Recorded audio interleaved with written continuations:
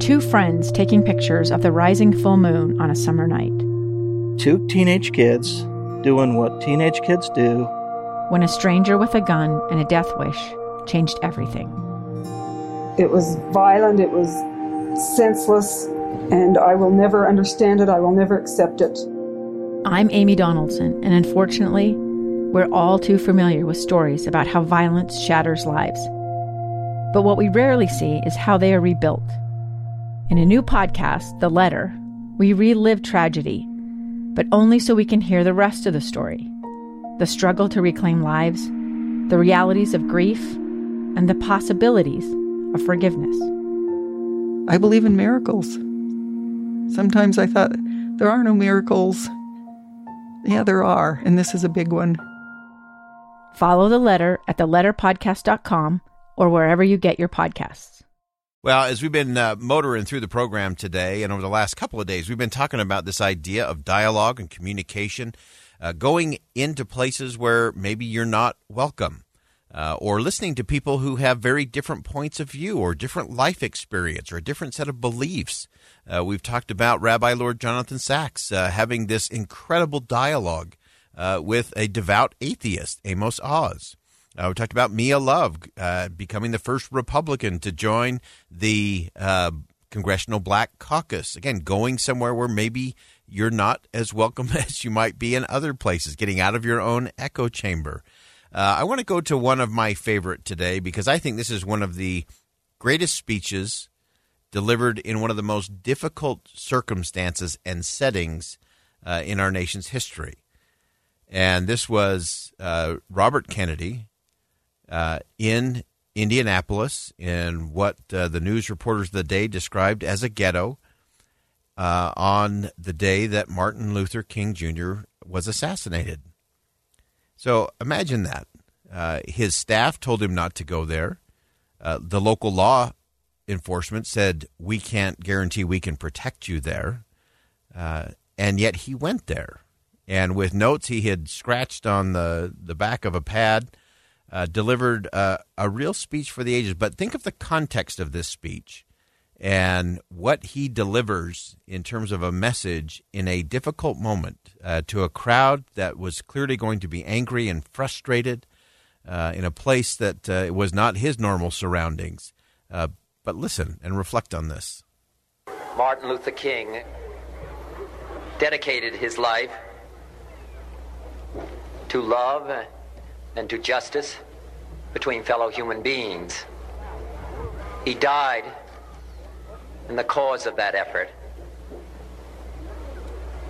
In this difficult day, in this difficult time for the United States, it's perhaps well to ask what kind of a nation we are and what direction we want to move in. For those of you who are black, considering the evidence evidently is that there were white people who were responsible, you can be filled with bitterness and with hatred and a desire for revenge. We can move in that direction as a country, in greater polarization, black people amongst blacks and white amongst whites, filled with hatred toward one another. Or we can make an effort, as Martin Luther King did, to understand and to comprehend and replace that violence, that stain of bloodshed that is spread across our land, with an effort to understand compassion and love.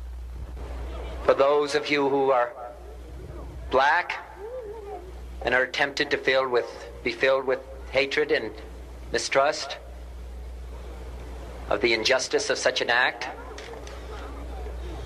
against all white people, I would only say that I can also feel in my own heart the same kind of feeling. I had a member of my family killed, but he was killed by a white man. But we have to make an effort in the United States. We have to make an effort to understand, to get beyond or go beyond these rather difficult times, favorite poem, my favorite poet was Aeschylus. And he once wrote,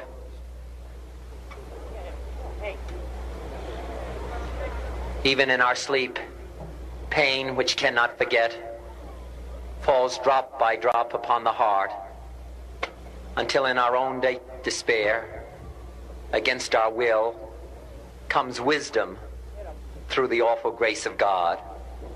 What we need in the United States is not division. What we need in the United States is not hatred.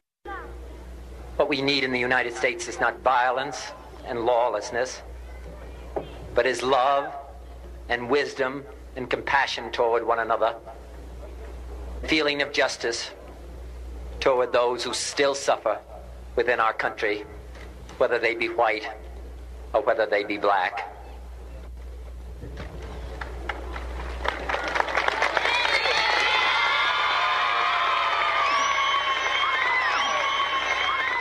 We can do well in this country. We will have difficult times. We've had difficult times in the past, but we will have difficult times in the future. It is not the end of violence. It is not the end of lawlessness, and it's not the end of disorder. But the vast majority of white people and the vast majority of black people in this country want to live together, want to improve the quality of our life, and want justice for all human beings that abide in our land.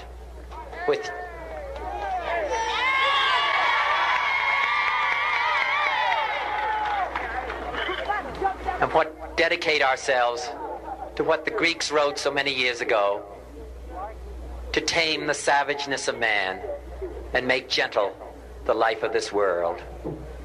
Let us dedicate ourselves to that and say a prayer for our country and for our people. Thank you very much. Again, that was Bobby Kennedy on the day that Martin Luther King Jr. was assassinated in a difficult setting in Indianapolis, inner city, but stepped into a place where he probably was not welcome and I'm sure was not totally comfortable. But he delivered a speech for the ages because it was based on the principle. There are so many things. We could spend hours and hours just unpacking all the things that we could learn from that simple speech that could help us today to listen just a little different, to have more compassion and more wisdom, to find that wisdom that comes as we come together on higher ground, as we have the higher dialogue that we were talking about earlier in the program, as we listen to people differently with open minds and not with a list of talking points. We can change all of that. And, of course, there was another speech that was actually delivered 158 years ago today. 158 years ago today, November the 19th, 1863. Also a speech for the ages. Also a speech based on unity, on wisdom, on all that we have in common. You probably remember it. A lot of you can recite it right along with me, but we're going to deliver it because this is a speech that we should listen to and think about at least once a year, at least on the anniversary of this extraordinary address. And, of course, as you know, Abraham Lincoln delivered it in brevity, in focus, and this is it. And it still applies today. 77 years ago, our fathers brought forth on this continent a new nation, conceived in liberty and dedicated to the proposition that all men are created equal. Now we are engaged in a great civil war, testing whether that nation or any nation, so conceived and so dedicated, can long endure. We are met on a great battlefield of that war. We've come to dedicate a portion of that field as a final resting place for those who here gave their lives that that nation might live. It is altogether fitting and proper that we should do this.